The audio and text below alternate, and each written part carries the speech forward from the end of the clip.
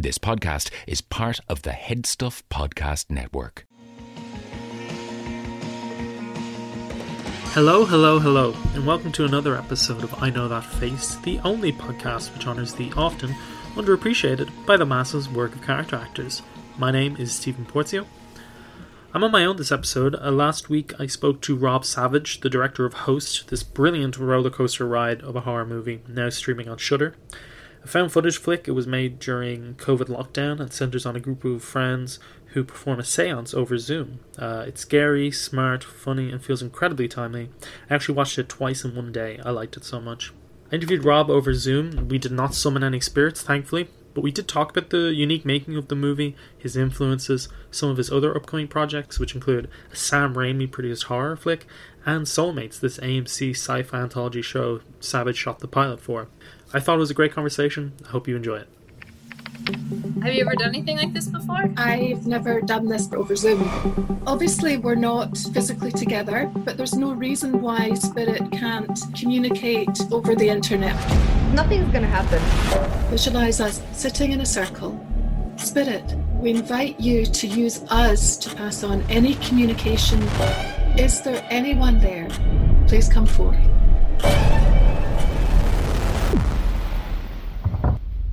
What was that? Amy, was that you? I heard it. I heard something. I think there's something here. Do you see that? Oh, Emma, how funny. How are you doing? How's it going? Good, Not bad. Good, thanks for taking the time out of your busy schedule. It kind of blew my mind when I watched it for the first time, and then I watched it in the morning, went out, and then when I came home, my parents were looking for something to watch, and I said, you should watch this movie called Host, it's really cool. And my mom was into it because she's been doing a lot of Zoom book clubs kind of stuff during quarantine, so she was like, I use Zoom, I'll check it out, and then they were freaked out and they loved it. Amazing. You used lockdown to make one of the most talked about and acclaimed horrors of the year, and what have you made of the reaction to Host? Because, as I said, I'm chatting to you weeks after its release and people are still discovering it and raving about it. It's kind of nuts. It really is way beyond anything we expected. When we went into this, really it was kind of an antidote for lockdown boredom, where I wanted to make a project with all of my friends, all the people I was hanging out with on these Zoom calls anyway, doing Zoom happy hours and Zoom quizzes and that kind of thing. It really is a group of friends making this movie, and if nobody had seen this movie, it would have been totally worth it just for the experience. But it's kind of blown our minds how much this movie's entered the mainstream. We expected it to do okay among horror fans because it was going on Shudder, which is a genre-specific streaming service. We're big horror fans. We made it for horror fans. It's just been incredible that people have seen enough of themselves in the movie and related to the point where it's kind of gone, it's gone way beyond just the genre fans and has entered the mainstream discourse, and that's incredible and still slightly surreal because I'm sat on my sofa where I directed most of Host, so I haven't really come very fast in the last few months. So it all feels very it always feels a little like a dream. And just for people listening to this podcast, your film that you said is streaming on Shudder. For those who may not know, can you tell us about the story of Host? So it's about a bunch of friends who, bored with cooking banana bread and doing Zoom quizzes, take the obvious next step, and they hire a medium to come onto their Zoom call and host a virtual seance for them, and it goes about as well as you'd expect. And people are talking about Host as being one of the first quarantine movies, and a found footage horror that taps into all these contemporary life in a fascinating way. But it's also the only film I can think of that's adapted from a viral prank. And when you posted online in April, so can you explain to listeners where the idea for the prank came from? Because it's a great story, I think. Yeah, well, basically, before lockdown even started, I just moved into a new flat. And I checked out all of the rooms except for the attic. The attic, I didn't have a ladder to get up there, so I just left it. But then I started hearing footsteps from the attic, weird noises. I'd wake up at 2 or 3 in the morning and I'd hear creaking footsteps kind of going across from the attic. And And then one day I came back home after being out and having all the doors and windows locked, and the attic door was like slightly ajar, and there was a like a chocolate bar wrapper on the floor right underneath, and some, one that I'd never bought and it hadn't come from the house, and it started to be paranoid that there was somebody like living in the attic, like you hear in those kind of creepypasta stories. And like the idiot in every horror movie, I just didn't check it out. I just left it, and then lockdown happened, and I was locked down, potentially with an axe murderer living above me. So I decided I better check it out, and I went and got a stepladder from my next door neighbour, and I went up there, and there was nobody there. But the attic was creepy as shit, and I was like, okay, I can probably use this to like give my friends a good scare, because I'd been telling them about all these noises I've been hearing. Yeah. So I got them on a Zoom call, and I said, listen, I need to go and check out this attic. I need you there for emotional support. And I pressed record. And I went up there, and little did they know I'd kind of constructed out of cardboard and sticky tape this contraption which allowed me to like be filming the Zoom call on my phone, and then sneakily slot my phone into this contraption and have it pointing right at my laptop screen. So it meant that they didn't know that they'd suddenly switched to being shown pre-recorded footage. And then I played them a clip from this movie called Wreck, which is a found footage movie where somebody goes up into an attic and has a zombie child jump out and eat their face. So they, as far as they were concerned, I'd just been attacked by some creature in my attic, and they reacted as you'd expect, and they almost called the police, and I had to jump up off the floor and say, no, it was a prank. And we cut that together, put that online, just as a bit of fun, and it ended up just blowing up in this crazy way. We're on like 7 million views or something crazy like that now. And we really thought that was going to be it. That was going to be our cool thing for the lockdown. And it was interesting because because a lot of people don't know the movie Wreck that we'd stolen the clip from, they kind of assumed, and because I think they didn't know quite how I'd done it, the transition from a real Zoom call to pre-recorded footage, I think they assumed that it was all done as a short film and everything was acted and constructed. And so I got a lot of calls coming in, like kind of talking about it as though it was a short film and saying, is there a longer version of this? And it was interesting to see that people were taking it as a horror short, and that the language of it was kind of acceptable to them, and it wasn't annoying to watch something edited on Zoom. So that's what kind of gave us the idea to jump into something larger. Yeah, that was what amazed me, because I saw Host and then saw the prank after it, and the prank looks so much like Host, because it even has some of the same actors, and it's all the same. Yeah, pretty much all the same actors. I mean, that's the great thing. It's like everyone who I was hanging out with on these Zoom calls, it was basically everyone you'd need to make a movie. So they're all people in the industry who were furloughed, or we all just had this kind of pent-up creative energy, and we decided to do something together. So it really was as easy as jumping back on our Friday night Zoom happy hours and saying, do you want to make a movie? And they were like, yeah, sure. That was the casting process. So you then pitched to Shudder the idea about the Zoom seance, and I read that once the film was up and running, it took 12 weeks to complete. I just was wondering, what were Shudder like to work with?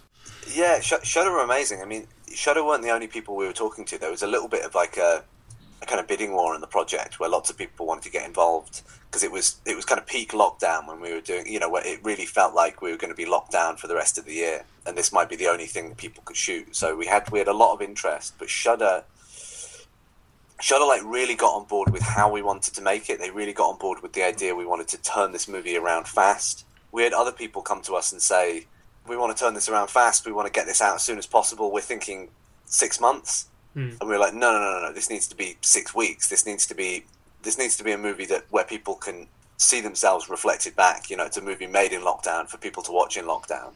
So Shudder totally got on board with that. They were totally supportive, and they were totally behind just letting us figure it out as we went along, because part of the pitch was me saying, I don't actually know how this is going to work. We're going to have to figure this out as we go along, because nobody's really made a movie like this before completely remotely, with everyone doing everything from their own homes. And lots of other companies wanted to basically just kind of copy and paste the normal film production templates and apply it to this, remotely filmed project, and it just wouldn't have worked. Whereas Shudder gave us the space and gave us the trust to make it the way that it needed to be made. And another thing that feels very innovative about the movie is that 57-minute running time, which I think is perfect for the story that you're telling. Was that running time always part of the plan? We actually originally pitched it to Shudder as shorter, because I honestly didn't know how much good footage we'd be able to get from filming this way. I made sure to negotiate with Shudder that the minimum we could go was half an hour. I thought we could probably just about scrape that. Yeah, we really didn't know just how it was going to come together, what it was going to look like. There was, normally you go into a film and you've got pretty confident because the structure's there that you're going to get something of a certain quality. Whereas on this, we were really kind of at sea, and it was a case of definitely not wanting to outstay our welcome, wanting to make it short and punchy and fun. It needed to be a fun roller coaster ride that kind of spat you out on the other side. So it was never going to be a long movie. We also had the idea of it being pretty much the length of a free Zoom call, which we thought was kind of funny. We were kind of talking about it for most of the making of it as being around 40 minutes, which is what a free Zoom call is. But in the end, that felt way too pinched. We did a 40-minute version, and it felt way too pinched. So we kind of stretched the timeline a little bit.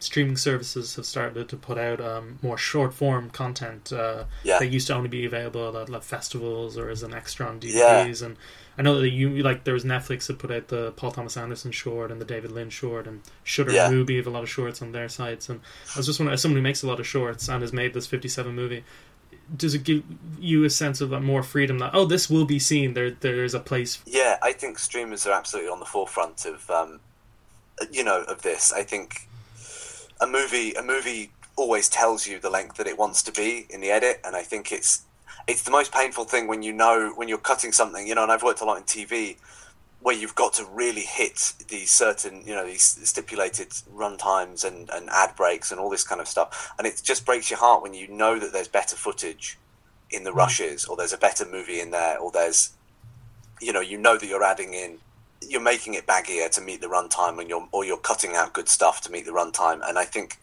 it's not a hindrance to people watching on streaming services, so it's less of a big deal. And I think we need to evolve our thinking in terms of what's a short, what's a feature. I mean, Host, I'd say is a feature, but it runs under an hour. I think it's really freeing, and I think it's really freeing as well because there's different expectations on a movie that's an hour. I think structurally you can do interesting things. Like our movie is real time. It's it's an hour. It's real time, and it doesn't follow a traditional kind of Hollywood structure. It doesn't tell you certain things that you'd perhaps expect from a 90-minute movie. We don't go into too much of the mythology. We keep the character backstory, mostly kind of unspoken, and all these things which I think are positives. It's what I love about the movie, which I think you probably wouldn't get away with in a longer piece. So it's something that I think should be embraced. And you and your co-writers were fleshing out Host. Were there any particular inspirations in terms of a tone you wanted to establish, or any of the movies, like scenes or set pieces? I saw on Twitter recently you were posting about Dario Argento's Opera. I love Opera. Opera's I remember really liking Opera when I watched it the first time, but I watched it again. It's just gorgeous. Really, I think it's Argento's best shot movie. I mean, lots of the scares are just outright steals, and we're totally open about that. There's a scare that we stole from Satan's Slaves, which is Yoko Anwar's another good Shudder movie, a great Shudder movie. The Polaroid stuff is nicked from Wait Until Dark. What else did we steal? I mean, there's stuff that I didn't even realise that we'd stolen, like Alan's death, where his fall. I was watching Wreck the other day from the film that we stole the clip for the original prank from, and I realised that we stole Alan's death from Wreck. So there's lots of you can't help but kind of tip your hat to the classics. And tone wise, we were looking at a lot of different movies. We did look at the Paranormal Activity movies, especially the third one, which is my favourite. And a movie that was a big reference for me was. There's this movie VHS, this anthology movie, and the last segment of that, I don't know what it's called, but it was directed by Radio Silence, and it's about a bunch of frat boys who go to the wrong house expecting a party and find a demon summoning in process. It's just got this kind of berserk energy that keeps escalating, and it hits you with one thing after another and doesn't kind of let you take a breath. And we really looked at that as a reference for the final third, where things start to really escalate when Teddy comes back on the call. And there's another movie, Lake Mungo, which I always recommend, which is a much more kind of low key much more kind of insidiously creepy fan footage movie. But we used that for a couple of the more subtle scares as a reference. As you heard in the intro, this show is part of the Headstuff Podcast Network, Ireland's largest network of independent podcasts. There's plenty of other great shows to check out on the network. Here's a taster of one.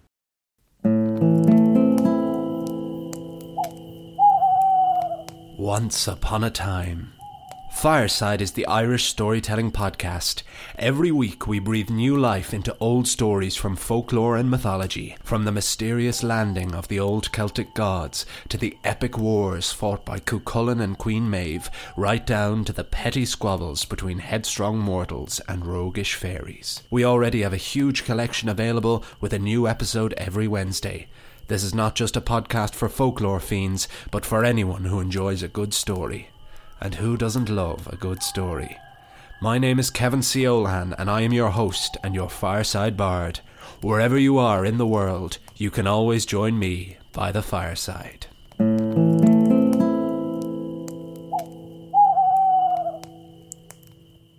And now, back to the show. The film was made to look like it was shot on entirely over Zoom, and you were directing it remotely, and you had actors operating their own cameras and pulling off their own practical effects, and lighting their own scenes, and it sounds like a lot for them. So, how does that work in terms of your role? Are you on another video call guiding them through the process, and how does that compare to shooting a regular movie? Yeah, it was, and actually, I don't think this would have worked if we weren't all friends, and I couldn't just tell them if something. We basically just did it until it was right, and that was the mantra. And I don't know if they weren't friends of mine already, I don't know if they would have put up with it. But we didn't actually. There's not actually a frame of Zoom footage in the movie, but we used Zoom to kind of monitor everyone's shots. So what we did is we got them all to tape their phones behind the laptop, so the camera was just poking over the top, pretty much just above the laptop camera. So we knew that we had a high quality recording that wasn't attached, wasn't connected to the internet and wasn't going to cut out if there was something wrong. And I knew I could watch then over Zoom and know that the shot was pretty much going to be similar. So I used Zoom was almost like Video Village, and I'd be on their Zoom call, hidden, muted, and sometimes I'd unmute and drop in with a bit of direction.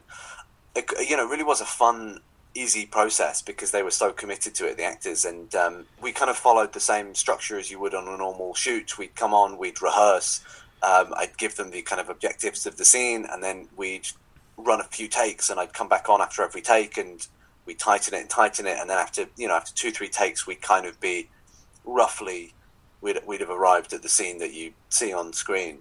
The technical stuff, it was a big worry of mine, and basically what I wanted to do is I wanted to make sure that by the time we were shooting the main scenes, the technical stuff was almost like second nature to them. So I spent a lot of time with them in the week preceding the shoot, spending a day individually with each of them, going through their lighting, their blocking, all the effects, everything, all the stuff that they wouldn't normally be expected to take on their own shoulders on a normal production.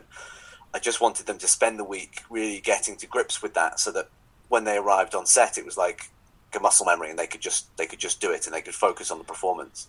And to their credit, they all really committed. If you looked at their laptops were all kind of decked out with Post-it notes, so they could see all of the different technical things they needed to check every take. They needed to check their continuity, their lighting, all of this stuff.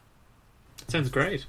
And how do you capture, because it definitely feels like a Zoom call, but you're saying it wasn't done over Zoom, so you have these scenes where the people are they're drinking and they're talking very naturally, and how much effort went into replicating the style of Zoom and getting the vibe correct?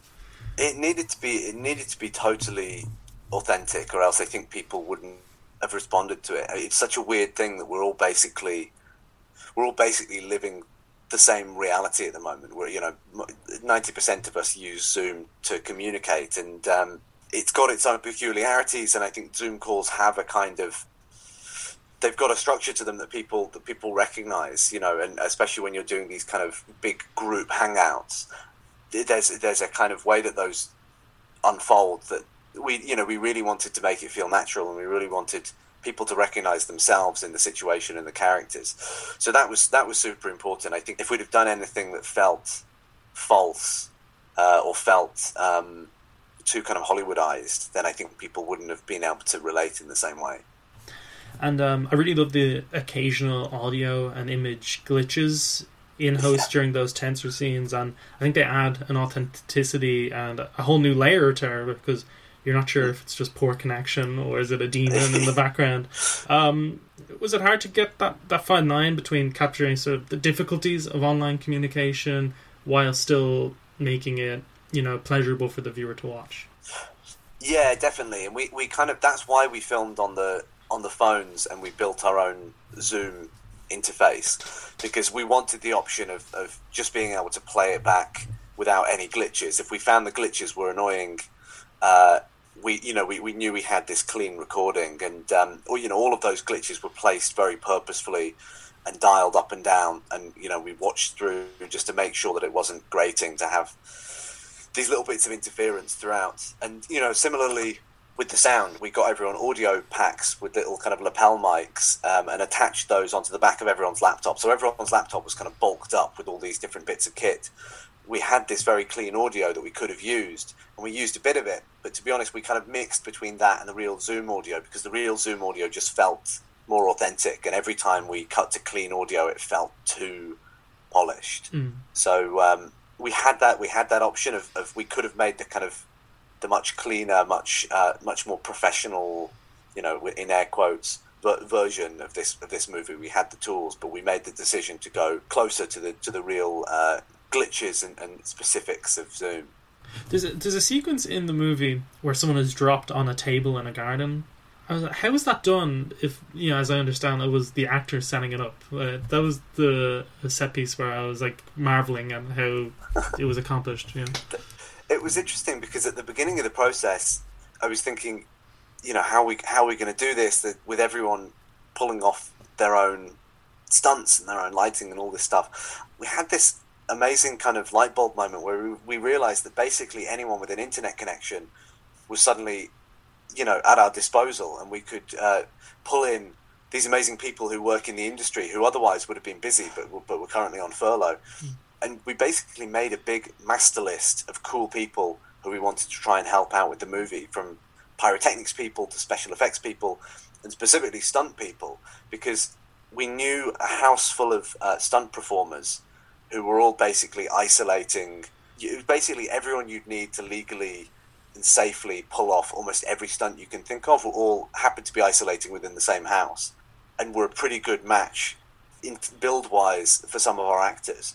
A lot of the stunts where you think you're seeing it happen to the real actors, there's actually very subtle kind of VFX transitions between their house and these stunt performers' houses, where the stunt performers are dressed in the same clothes, doing these crazy stunts that you assume the actors are pulling off themselves. Oh, that's very smart. Yeah, I hadn't even thought about that, like the stunt performers being in their own houses too. Yeah, it's great, because I think if you work in the industry and you know these tricks, some of them are more apparent, but it's not the way that most people watch movies. I think that people want to suspend their disbelief. I know you worked with a lot of them before, and you've mentioned that they were all friends of yours. What was the approach to the casting? I was wondering, did the main actors all know each other? Just because I thought their chemistry was incredible, and they all reminded me of a type of friend I had. They all know each other, apart from Teddy. Teddy was the one person who we brought in none of us had actually met Teddy until about a week ago, when we did our rap party in the park. And he was brought in. I was looking for someone to do I won't spoil it, but to do a very specific stunt, because I wanted there to be a few of these moments where these kind of like, how the fuck did they do that moments, where people would assume we wouldn't be able to pull it off in lockdown, and to just kind of blow that expectation out the water. And one of them was this very dangerous stunt that we needed somebody to be fully qualified for, and Teddy was somebody who was qualified to do this stunt, and also just had an incredible showreel, and was clearly an amazing actor, and just had a great energy to him. And even if he hadn't have been stunt qualified, we would have just cast him anyway, because his reel was so good. We kind of introduced him to the group, and we did a few hangouts with him in advance just to kind of get a bit of a sense of how he might slot into that dynamic. And luckily he fit in really well, and he had a great banter with the girls. And and I think he really brings something to that friend group. But yeah, it was super important for me to cast a real group of friends, because I think you wouldn't have been able to get that closeness and that shorthand that the girls have if you were using actors who didn't know each other. And is it true that you only delivered the movie to Shudder just 2 days before it was released? Yeah, we thought we were going to have to push delivery. It was really crazy. We basically didn't sleep, me and the producer, we basically didn't sleep for like 4 days before we handed this movie in. We were just living in the post-production house.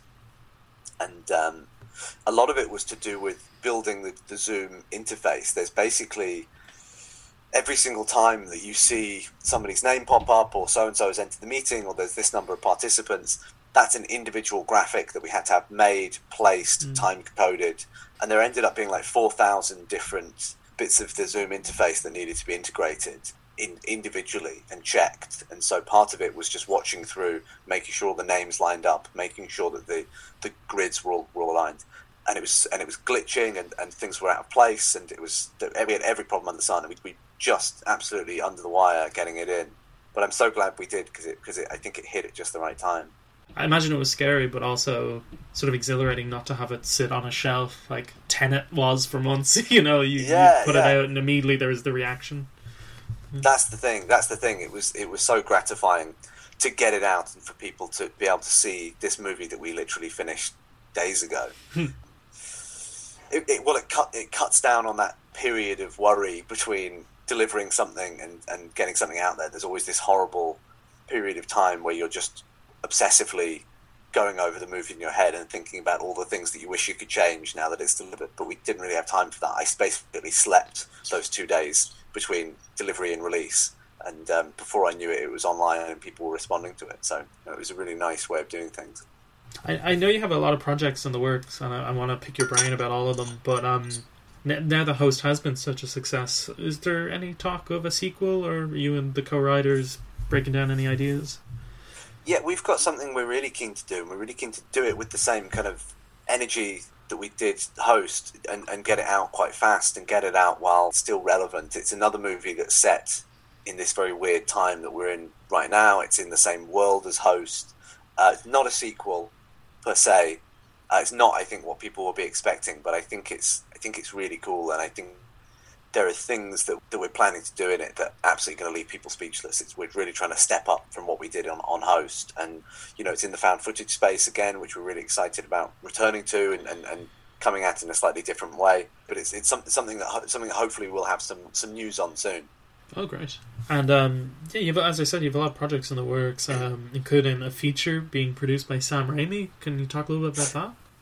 Sam Raimi is just an absolute hero of mine. I mean, Evil Dead 2 is still my favourite movie of all time, and his movies were pretty much the films that got me into filmmaking. I mean, they were films that I'd study and I'd replicate as a teenager on my little flip camera, and it's been such a like a pleasure to work with him, because he's so fun and collaborative, and he makes the whole thing feel exciting, and makes the process feel anything's possible, and to that anyone can throw an idea in. The movie can always be better, and you can always be working at pushing it. And a lot of the things that we've learned from working with Sam Raimi actually made it into Host. I think Host would be a very different film if I hadn't been working with Sam for the past few months.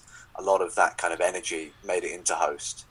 Yeah. He seems like a very nice man in terms of supporting younger horror filmmakers. Fede Alvarez exactly. Just made a short and got the Evil Dead movie. I mean, because Sam started out, when he made his first Evil Dead movie, he was so young. He can really spot filmmakers who have that same drive and passion, and he's really kind of using his power to raise those voices up, which is amazing. And then there's another thing that was on IMDb, Sea Home, a creature flick. We've got a great writer on that. This guy called Joe Wild, who's got an incredibly fucked up mind and has turned in a brilliant script. It's kind of like a fucked up version of E.T. is what I'll say. It's a creature feature that I'm really really excited about. Hopefully, that's something that can shoot next year. Maybe. I mean, I'm hoping that when things return to normal, a few of these features will kind of hit the ground running and be ready to go. Yeah, I really liked Salt, which people can watch on Vimeo. I saw you talk about a feature version of that. Would that be possible? Yeah, we've got a really great team working on that, and it's an idea that we always thought had legs as a feature.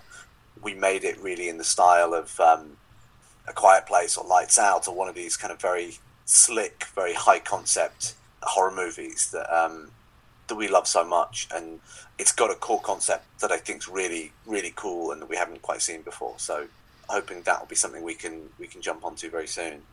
Yeah, and the last thing I want to ask you about is you directed the pilot for an upcoming AMC sci-fi anthology show, Soulmates. Yeah, and you worked with Sarah Snook. That must have been great. Oh, it's great. Sarah's incredible. She gives an amazing performance in this. I think she shows. It's a performance that people won't expect from her, and she's an absolute treat to work with. It was a great experience, and that's coming out next month. And it's in a very different space, and it was a different relationship. I was a director for hire on that one. I mean, I put a lot of myself into it, but it's not my project. It's not my pilot, but it's got an incredibly talented team behind it. It's about a world where your soulmate can be determined by science. So you take a test and it tells you the one person you're meant to be with. The pilot episode follows a couple who have been together for a long time, who may or may not be each other's soulmates, and are wondering whether they should find out. That sounds great. I'm very excited to watch that. I love a good anthology show. Me too. Again, because they're essentially 1 hour long movies. Looking at your work as a whole, a lot of the stories centre on these, inventive takes on established genres, as a seance over a Zoom call, deaf people, in a zombie apocalypse. They're really just cool concepts. At a time when it sort of feels like almost pretty much everything that can be done has been done, do you have any tips for filmmakers on how to originate new ideas?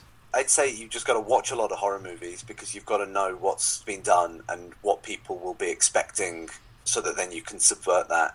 And also, I think just keep coming up with ideas. Me and Jed Shepard, who was an exec producer and a writer on Host, and is an exec producer on the Sam Raimi movie as well, one thing that we do is every day we text each other a new horror idea.